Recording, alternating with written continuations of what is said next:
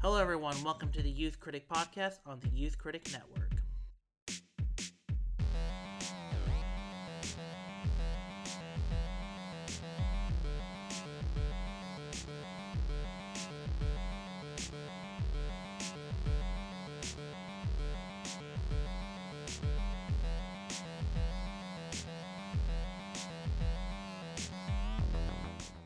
Hello, everyone. Welcome to the Youth Critic Podcast. I'm your host, Kel Smith. Joining me today is David Weiser from Film Assessment. Hey. All right. And David, what are we talking about today? Raya and the Last Dragon. All right, guys. Remember what we're looking for. And don't trust anyone. Whoa, what? Hey, baby. Where are your parents? Hey, who's baby? What? Really? A con baby?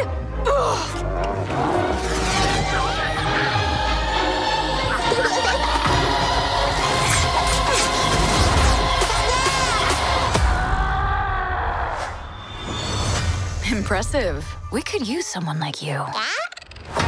Let's catch you up. My name is Raya. Our lands have been at war for as long as we can remember. Our people never see eye to eye. My daughter, I believe our people can come together again. But someone has to take the first step. Now, in order to restore peace, we must find the last dragon. Yes, we are here to talk about the new Disney animated movie, Raya and the Last Dragon. And yeah, it's been a while since we've had one of these Disney animated movies. Granted, yes, we had Pixar's, we had Soul come out last Christmas, but it's been a while. It's been, I think, a minute since we've had a Disney released movie. And David, what were your thoughts on Raya? I loved it. Like the animation was breathtaking. Like I loved the Southeast Asian influences in terms of, I guess, like kind of like a samurai type in terms of approach. And then there's really valuable themes about kind of like love, friendship, kind of togetherness, and this like divided society, which is really relevant today. Yeah, the characters are great. Really good world building. Though it like some of it's kind of on the nose. I would love to see more of this world. Yeah, so just to jump into it real quick, you brought up the world building and it kind of being on the nose. It is, but I think we all have to keep in mind this is still a family film. So, and this is going to be a movie. Disney kind of always aims to make long-lasting, like long memories for their, new like children's movies or their family films. So to make it to where it's on the nose for children, I think that's part of the game. But yeah, really the only thing that stood out to me is on the nose was like the names of the tribes and like their areas and how they related to the dragon, like the pieces of the dragon. And then the map was like literally shaped like a dragon. So it was like there was like spine and talon and stuff like that. That was really the only thing that was on the nose for me. Everything else, like in terms of like the different cultures and how they differed from one another, and the whole Kumandra, I believe, is the name of the country, world, society. Mm-hmm. That was interesting. Yeah, so for me, what I loved about Raya is that it's a story not only about coming together, but it's also a story about trust, and it's a story about learning how to forgive, and it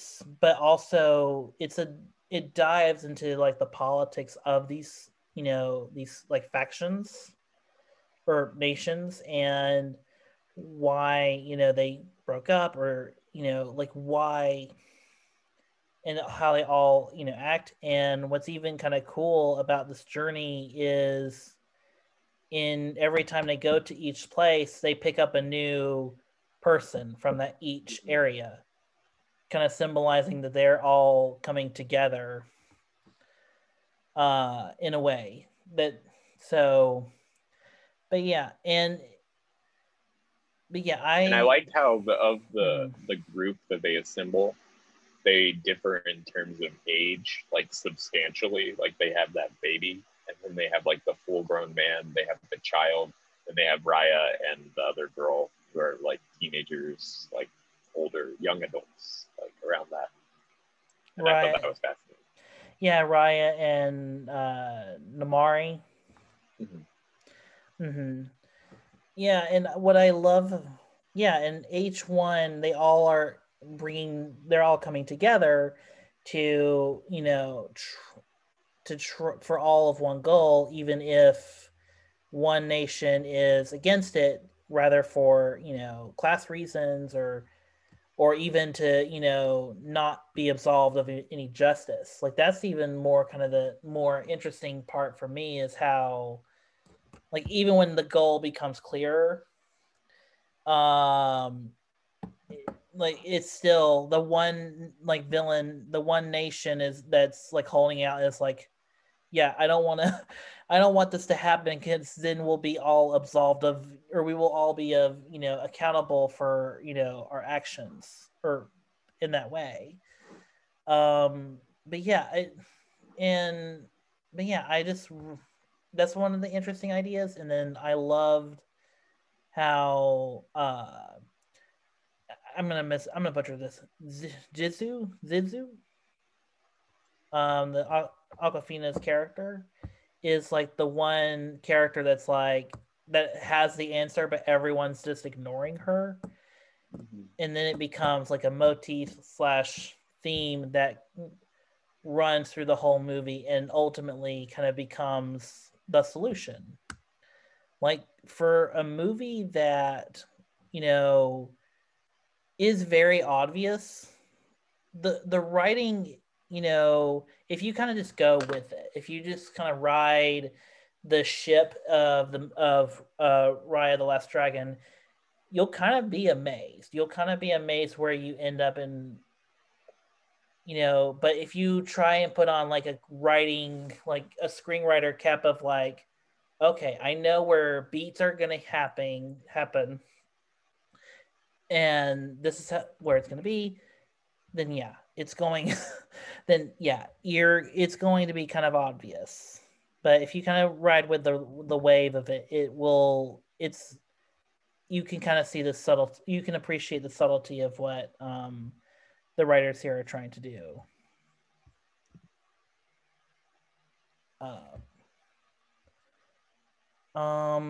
So is there anything to talk about non-spoilery before we get into spoilers?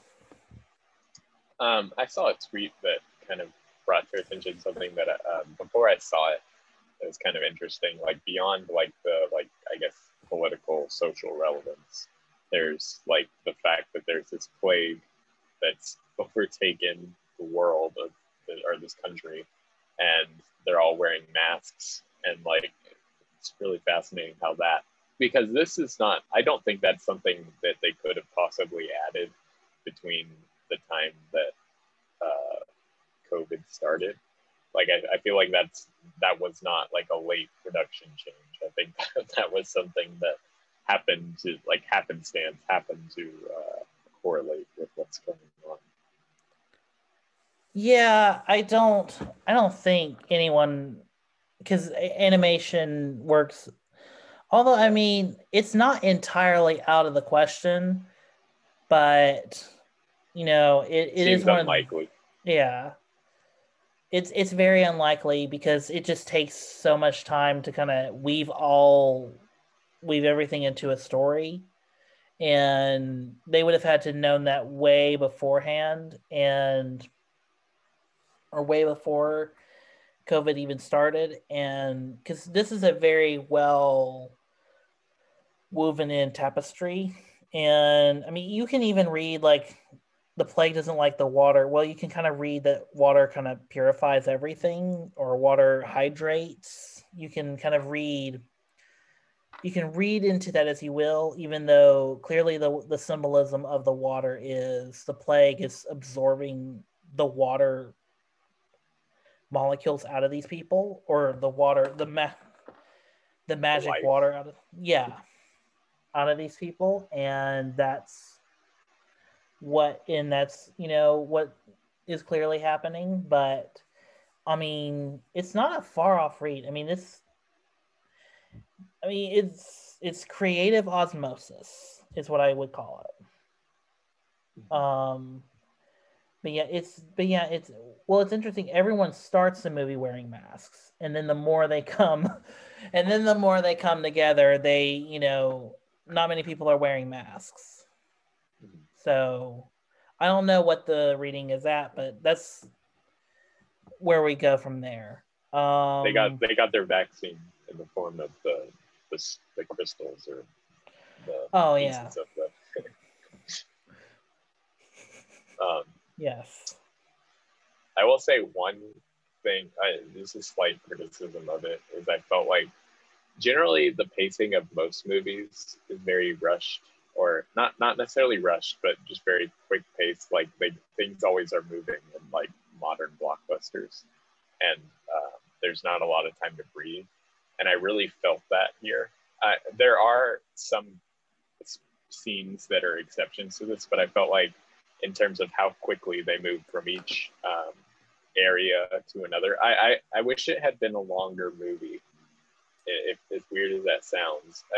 Maybe part of that is just how fascinated I was in the world building, that I wanted to spend more time in it. But I felt like they kind of like really quickly rushed from one village society to another on their search for each of the pieces of the dragon stone thing.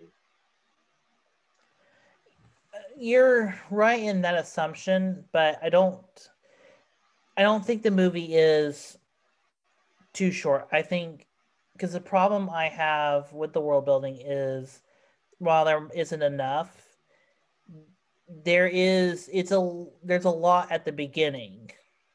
Yeah.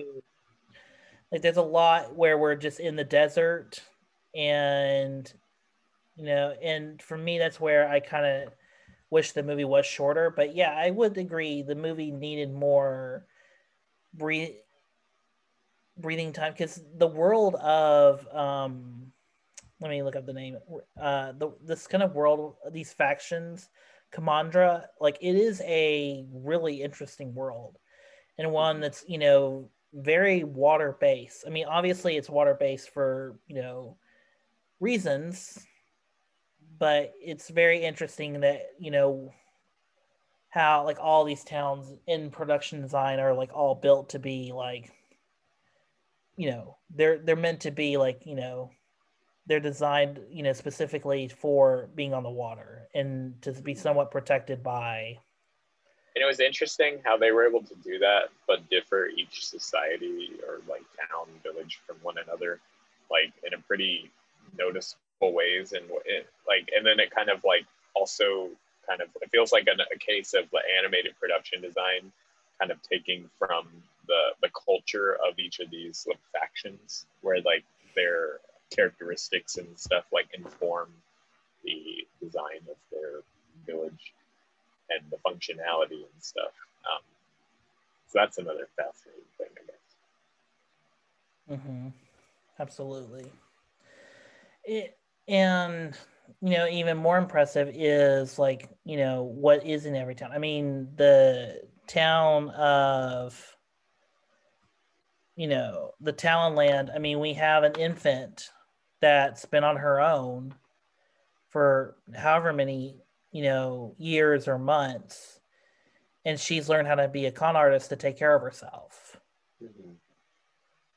Like there is so much interesting there, but there's also like a tragic undercurrent to it all, because Benedict Wong's character is really the only survivor of Spineland. And then of course, Fangland, they're cut off from all the problems. They're basically the elite society of here. Mm-hmm. So it's all like really interesting, and then you kind of have, and then at the center of this, you have this friendship with Namari and Raya. The interesting thing about that is you can kind of read into it as like you can read into that relationship in many different ways. Oh yes, you can. They don't say it, but it really is a queer relationship. Mm-hmm. Like, and I know for the LGBTQ community, that they would love a more stronger confirmation or a stronger stance. But I mean, it is very, very much because even the way they meet, it's very much the typical meet cutesy relationship. Mm-hmm. I mean, yes, it's a very complicated relationship. But it's one that ends in a much better place by the end. Do you want to go ahead and go into spoilers? Because I kind of want to talk about tomorrow's part. Okay, yeah. Raya the Last Dragon's really good. I don't know when we'll come back to it, but we will talk about the Disney Plus again. But yeah, this from here on is spoilers. So what about Namari did you find interesting? Her redemption arc, in the sense that it's fascinating in a lot of different ways, but like there's the element of she, from her perspective, nothing she's doing is wrong. Like she's doing what she's doing for her people. And so that's her, you understand her point of view. And then like, you also like, and then like the way that they kind of, I like that she was the last person kind of entrusted, because I feel like that kind of really resonates with the theme of the movie, in the sense of like, if Raya had been the last person, it wouldn't have felt like there was as much of a breach of trust that way as it is the opposite way, especially the way they set things up with her accidentally killing Shishu, I don't know. Shishu. But then, so another slight thing is I feel like they kind of pulled their punches in terms of I understand there needs to be a happy ending, but I feel like they really pulled their punches in terms of no like really long-standing stakes or consequences. Like when they resolve everything's kind of just happy-go-lucky. Everything's fixed. Everyone's back to life. And I get you. The way that's set up, you need to revive the people that were like turned to stone. Like that had to happen. It's kind of like the end. That's your end game moment, sort of. Or your dusting moment. And even like I wouldn't even I don't even take issue with like the other dragons coming back, but I feel like Sishu coming back is like a little cheap. I don't know. I like the character, but I feel like for her to like die and then like be brought back instantly along with everything else is just like. Yeah, so that was kind of my nitpick. So I don't hate the ending. I think it's a very nice ending. But I do agree, like, after everything that has happened, not only why is Sishu back, but also, so by the law, this is the movie's logic. So, in the kind of prologue or the story beginning of the story before the story, all these dragons, they combine their powers into this one like cylinder, this crystal ball, and allow themselves to be turned to stone. and then passed on to Sishu to bring in the plague with the big crystal ball. But none of the other dragons came back. So I thought they did. Well, they didn't come back originally. They didn't come okay. back. So by logic, wouldn't it have been made more sense if that core group stayed to stone, or Namari, was the one that came back? Because there's lots, I admire the script a lot, but there's so much of the how does the crystal ball work in unsnapping everybody, or bringing back people from stone, that kind of just goes so that it doesn't really follow through its logic. And I think that's I think the writers, were forced to have a much happier ending where Sishu comes back and everybody is now unsnapped. It's not just people, it's now dragons. I think the core group, you can't have Raya not reunite with her father. That had to happen. So, and then the baby also, I feel like the core group coming back, I feel like I'm fine with that. I feel like Sishu is the one where I feel like in the grand scheme of things, if she was the one they were entrusting, her role in the thing was to get these group of people to trust one another and do the same thing, basically.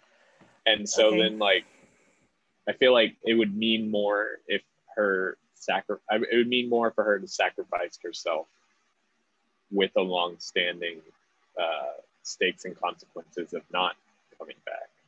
Her specifically. I don't know if that makes sense. Yeah, it does. I mean,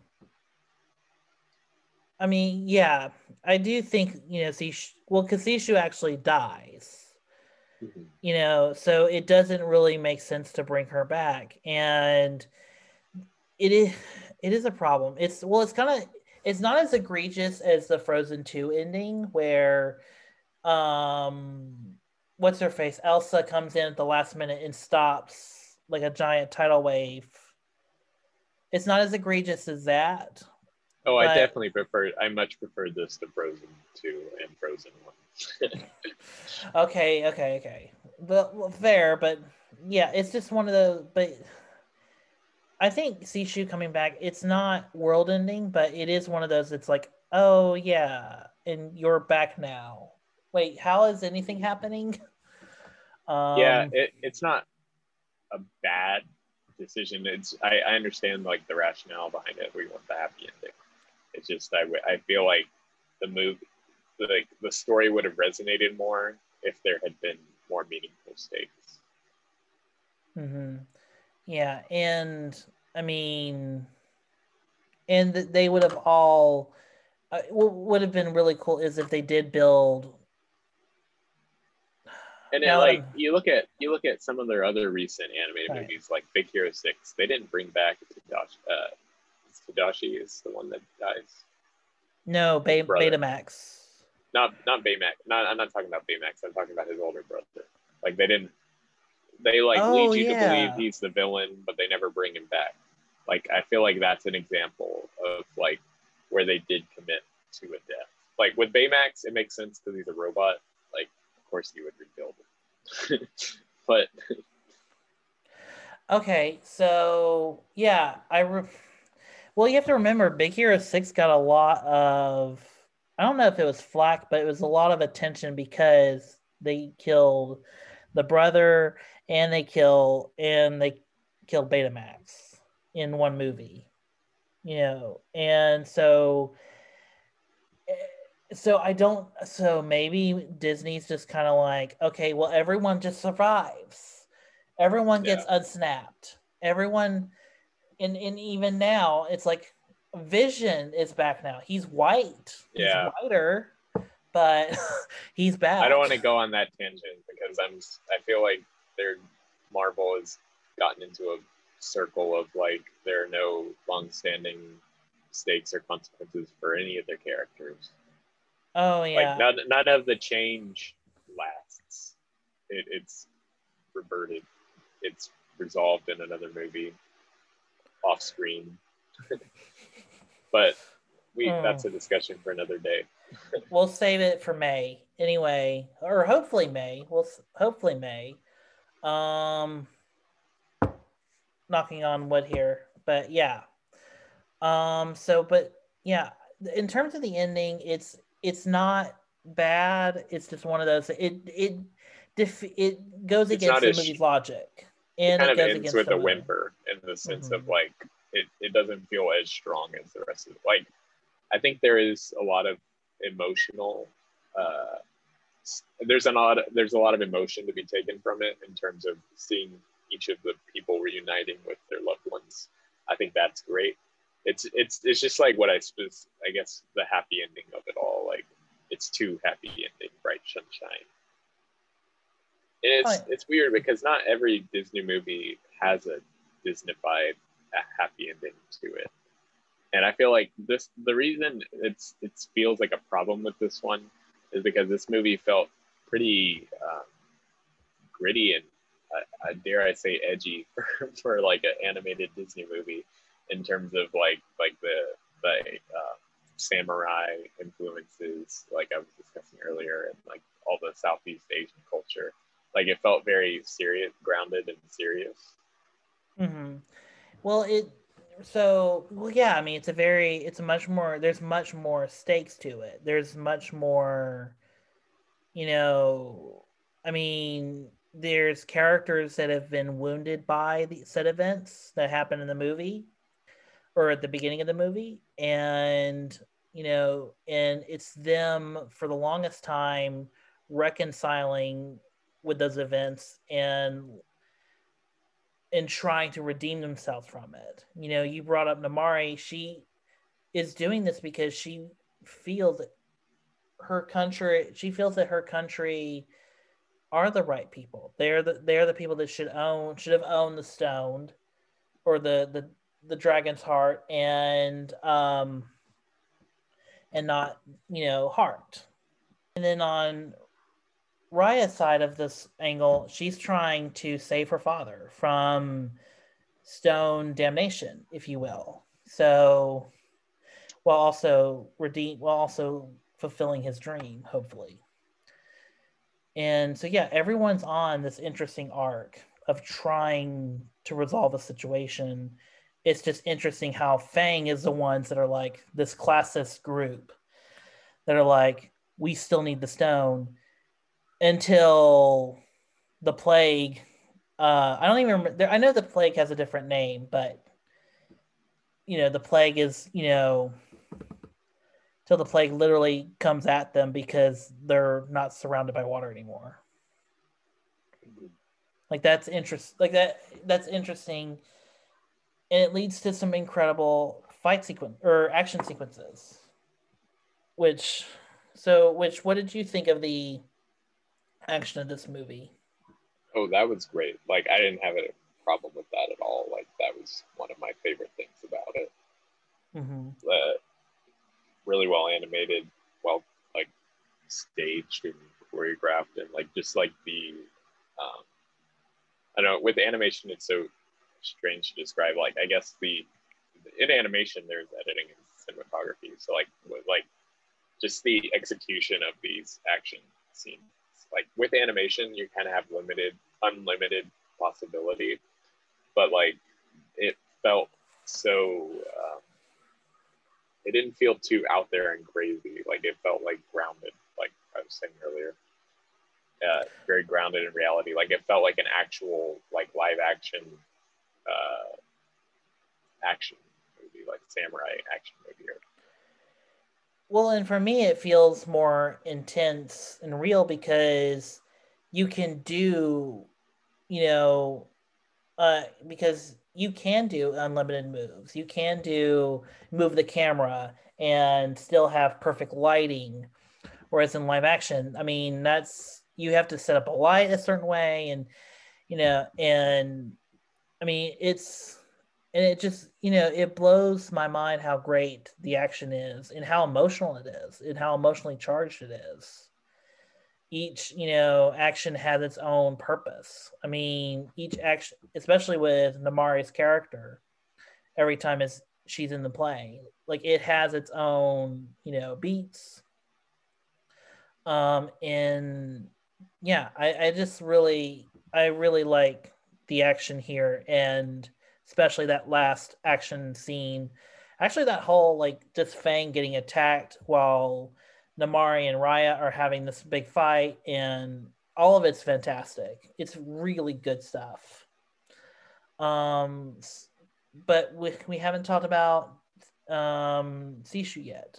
What do you think about Sishu, Aquafina's character? Great character. Made really good use of Aquafina's comedic timing and her ability as a comedian. I think she's like really kind of on the like, this really nice career resurgence, or not really resurgence, like just like career wave in terms of like the farewell. This, and I guess the Jumanji movie was another thing that she did recently. And she has Shang-Chi coming up. She was really good in this. I love the character. My only problem was, like I said earlier, I wish she had stayed dead, just because I feel like it would have made it all feel. I feel like it would have tied it all together a little bit better, like just a little bit better. Well, what I like about Sishu is that she's kind of like the Paddington, what I call the Paddington character, the static character, where it's a great character who's inspiring everyone through their goodness, through their, their own inner, kindness and acceptance. Sure, that gets, them, that one character into a couple, rough spots. But, in the end, their, perseverance comes from being good and trusting. And that's what, and that's what wins over Namari in the end. The least, the one who is the most, or the character that, is the one that, backstabbed Raya. So it's, it all works with Aquafina's character. And then Kelly Marie Tran is doing really good work. I'm glad she really got to play this character, since Star Wars kind of, dumped her. And you will, or not dumped her, they kind of just threw her to the wayside. Mm-hmm. And I was glad to see Kim Chan. Daniel Day Kim's really great in this. Benedict Wong always being fantastic. This was a great voice cast of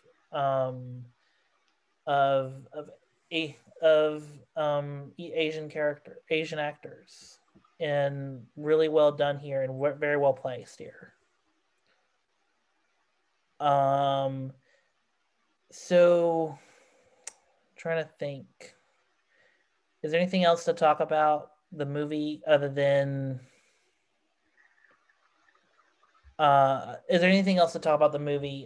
like its outside, like marketing and distribution? I feel like we kind of touched. I love the short that played before it. Yes, Us Again. So for those who don't know, is it even on Disney Plus? I'm not sure, but probably. I can do. Why don't you talk about it, and I'll do some research. I loved the kind of central message of it, of kind of like chasing your youth is kind of futile. Like the whole idea of like the rain, like it's kind of like the fountain of youth, but in rain form. And then that they're just so fascinating, and I liked that there was no dialogue; it was all communicated visually. It made great use of the medium. The animation was stunning, and like I said, it had a really valuable message about not pursuing your past and your youth, or the value of kind of accepting, like you're start getting older and you're kind of, I guess, like lessened ability or like kind of midlife crisis type.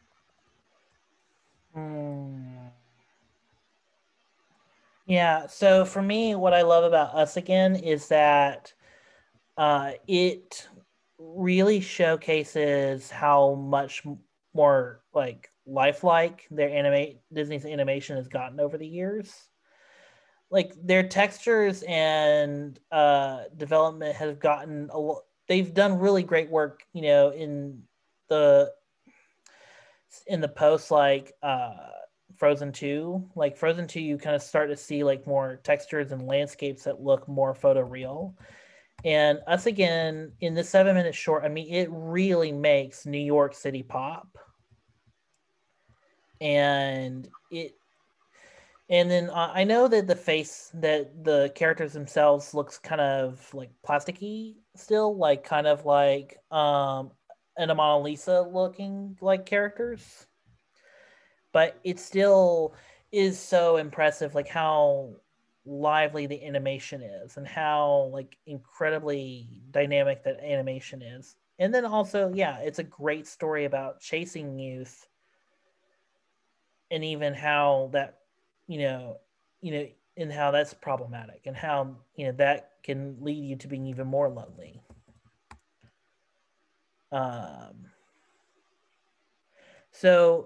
Just to do some research, yes, the Us Again is only exclusively in theaters. You can only see it in a theater.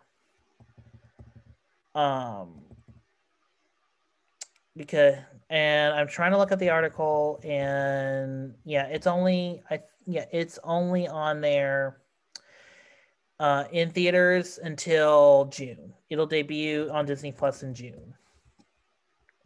But yeah, it is a fantastic short, and I don't want to force people to go to movies if they don't want to, but that is another reason to go and see Raya in the theater. Is you get this incredible short, and then what's even cooler is the motif of rain starts with Us Again, and then you see it all the way through Raya.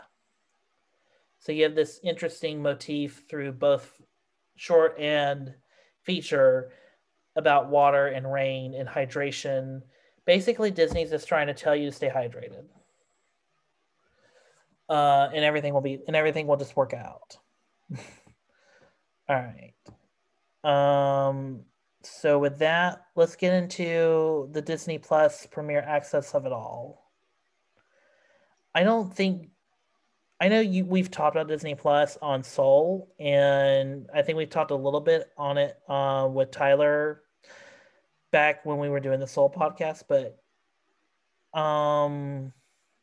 do you think this strategy that they're doing with the $30 fee is worth it for them, or it's working out so far?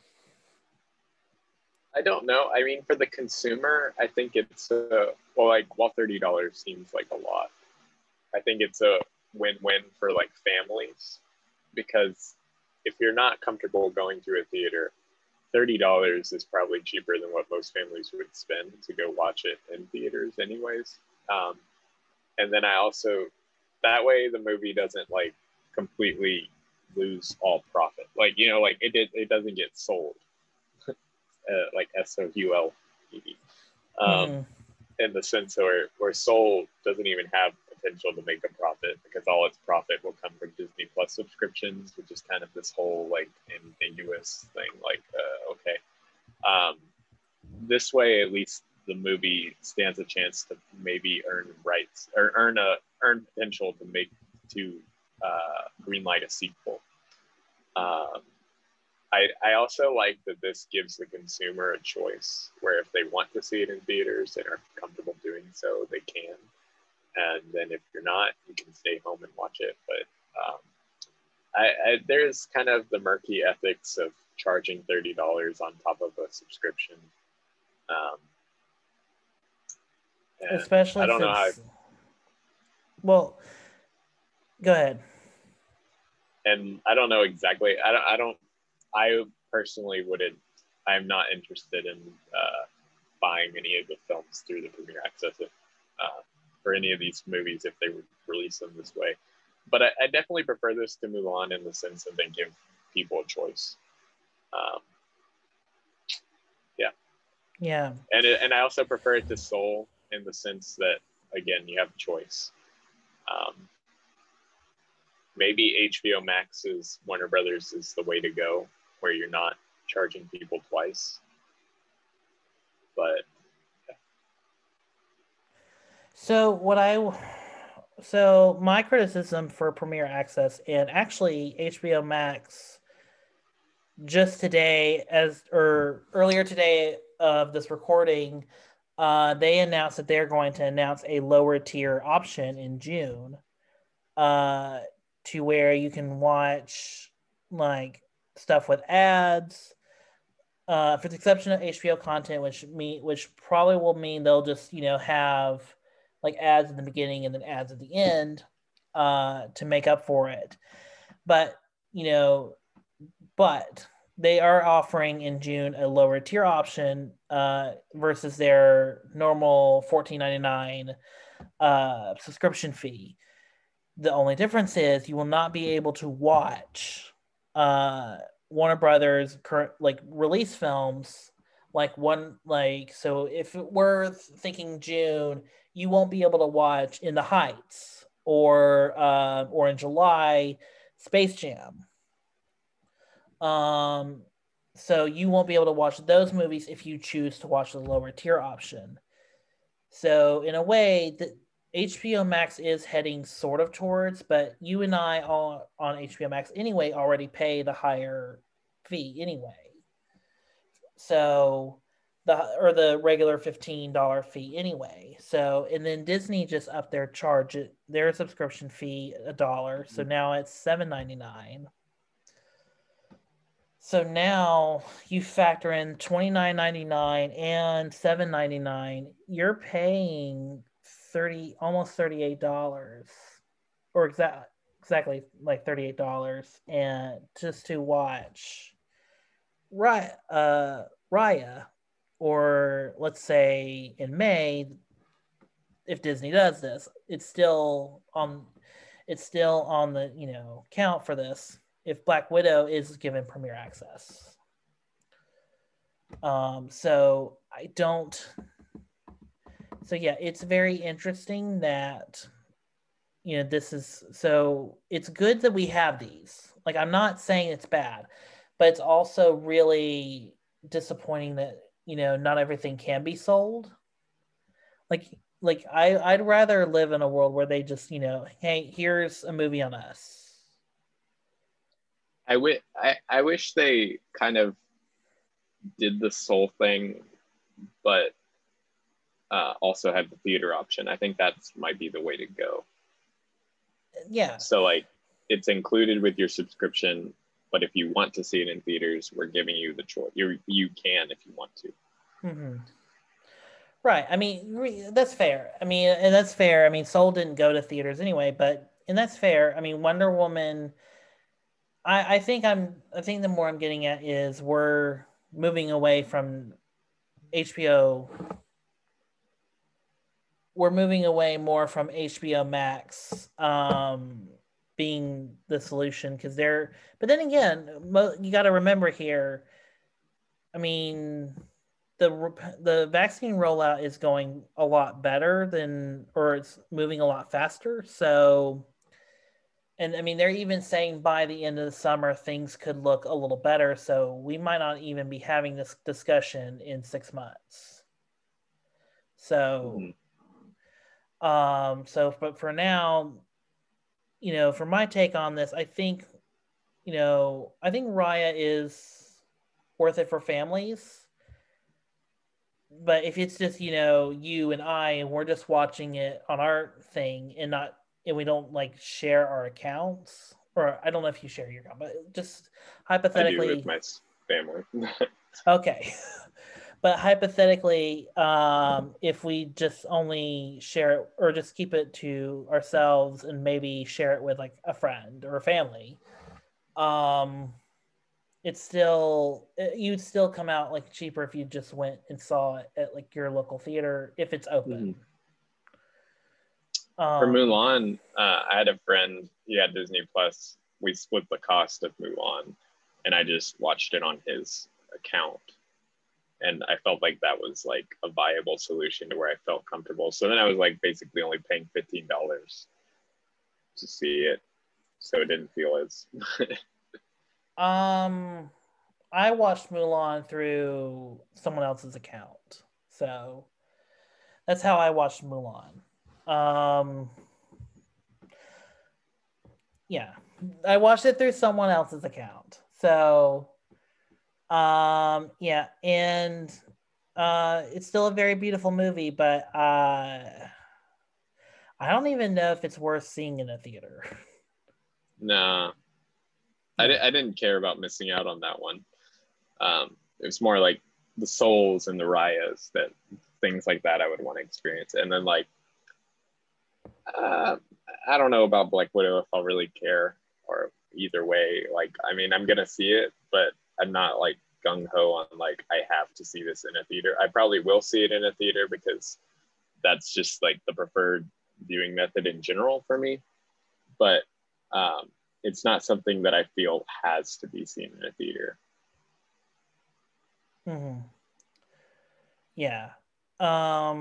Yeah, in terms of Raya's Premiere Access, I mean, it's good. And if you don't want to pay for Premiere Access and you just want to wait, here's the thing. Then it'll be on there in a few months. Yeah, even on their site, it says, it'll be available to all Disney Plus subscribers on June 4th. So all you have to do is wait 2.5 more months for this thing to come out. Or you can watch it through someone else's account. Or yes, watch it through your friend's account. And yeah, because that's a normal thing to do in 2021. Or that. So, but yeah, it's very, yeah, I really like it. And then I think it's just interesting that now HBO Max is like, oh, we're going to offer you this lower tier. And granted, this just came out, so there's no idea what the prices are going to be for this lower tier option. And it definitely won't be out till June. So its details are still like emerging from that. But yeah, it's fascinating. And then going forward in the pandemic, or going back to movies in the summer, so we currently have Black Widow. As of this recording, Black Widow is still coming out on May 7th. Yes, I think we got that right. And then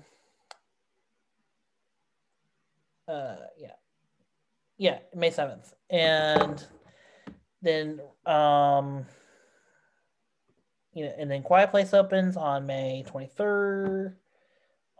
May 31st. It'll be Memorial Day. Okay. And then, I thought it was May 24th. Whatever Memorial Day is, I'm pretty sure it's 30th or the 31st. Okay. So it's coming out Memorial Day. So Quiet Place is coming out Memorial Day. And The Heights is still coming out in June. And Fast F9 is coming out in June. Top Gun is opening in July. And also opening in July is Shang-Chi. As of now, I have a feeling that one might move.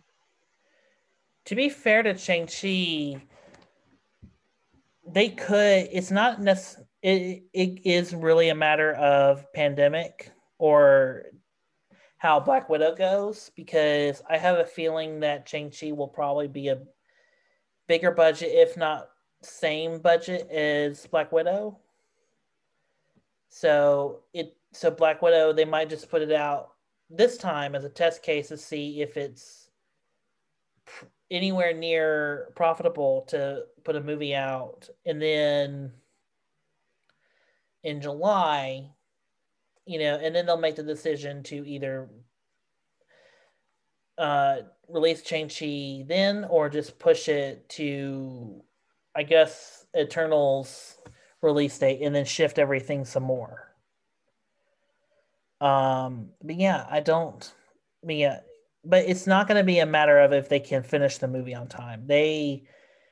Knowing how Marvel schedules go, they finish shooting the movie in October and the movie comes out in July. So they could technically finish this movie on time. Pandemic be damned.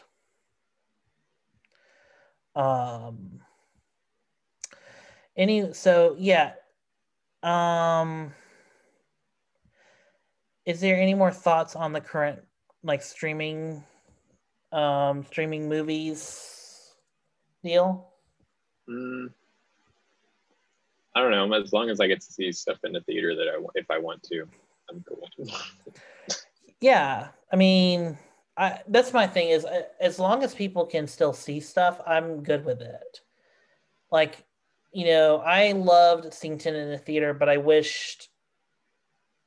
was weird having a slowed reaction to Tenet where everyone was like waiting for it to get on Blu-ray, and then when it got on Blu-ray, everyone was like, "Oh yeah, this is great. No, this is shit." Or we didn't have that kind of typical discussion over a movie because it just wasn't available. Weird rollout, yeah. Mm-hmm. Right, and it was the only one that had that weird rollout because New Mutants died like on arrival, and then Bill and Ted everyone was able to see it at the same time. Everyone was able to either watch it at home or watch it in the theater. So yeah, it worked out better for Bill and Ted, and then yeah. So yeah, and I think that's all I have on Raya for now. It's a good movie, really good movie. One of the better films I've seen of 2021 so far, and that I can actually say it's a 2021 movie. All right, so with that, David, are you ready to go into plugins? Yeah. All right. Well, David, where can the good people find you? Do you have a blog? Yeah, it's called Film Assessment. I haven't gotten my Raya review up yet. I've had a lot going on the past week, so I haven't had a chance to really sit down and write it. But I'll have it up within hopefully the next week. Also want to write about WandaVision. I haven't gotten a chance to do that yet either. I am in the process of writing about, I'm kind of doing a blog post of my personal picks and predictions for the Oscar nominations on Monday morning.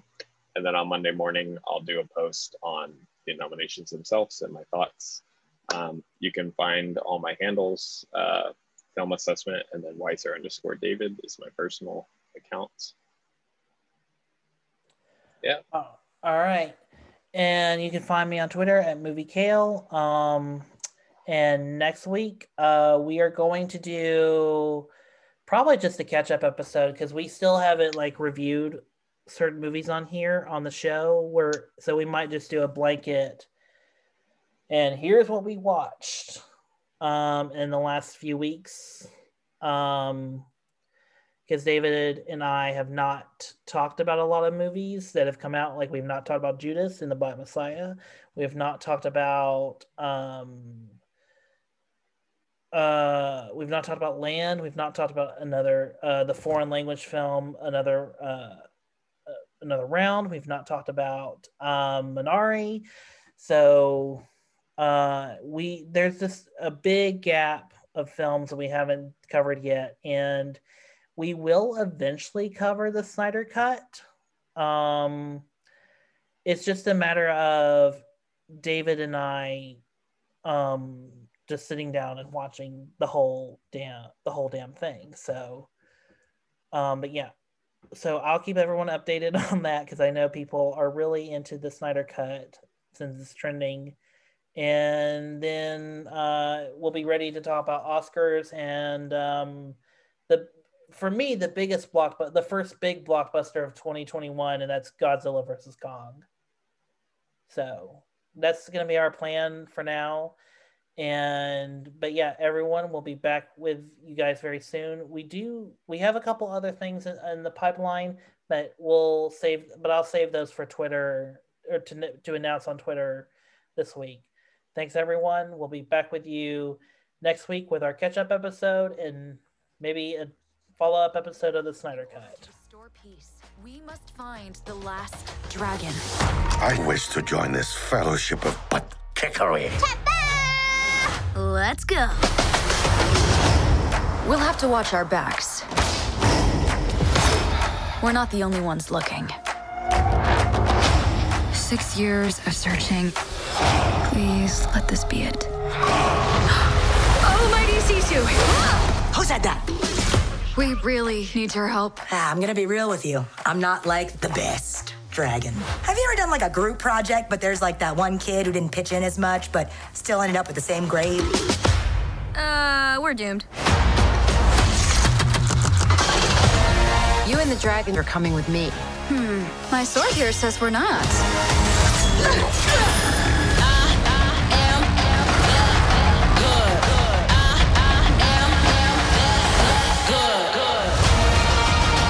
The world's broken. You can't trust anyone.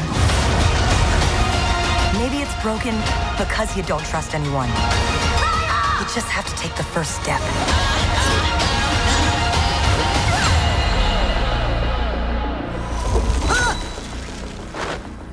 I just shape changed. Dragons can do that? Look how close my butt is to my head. It's gonna make digestion so much faster.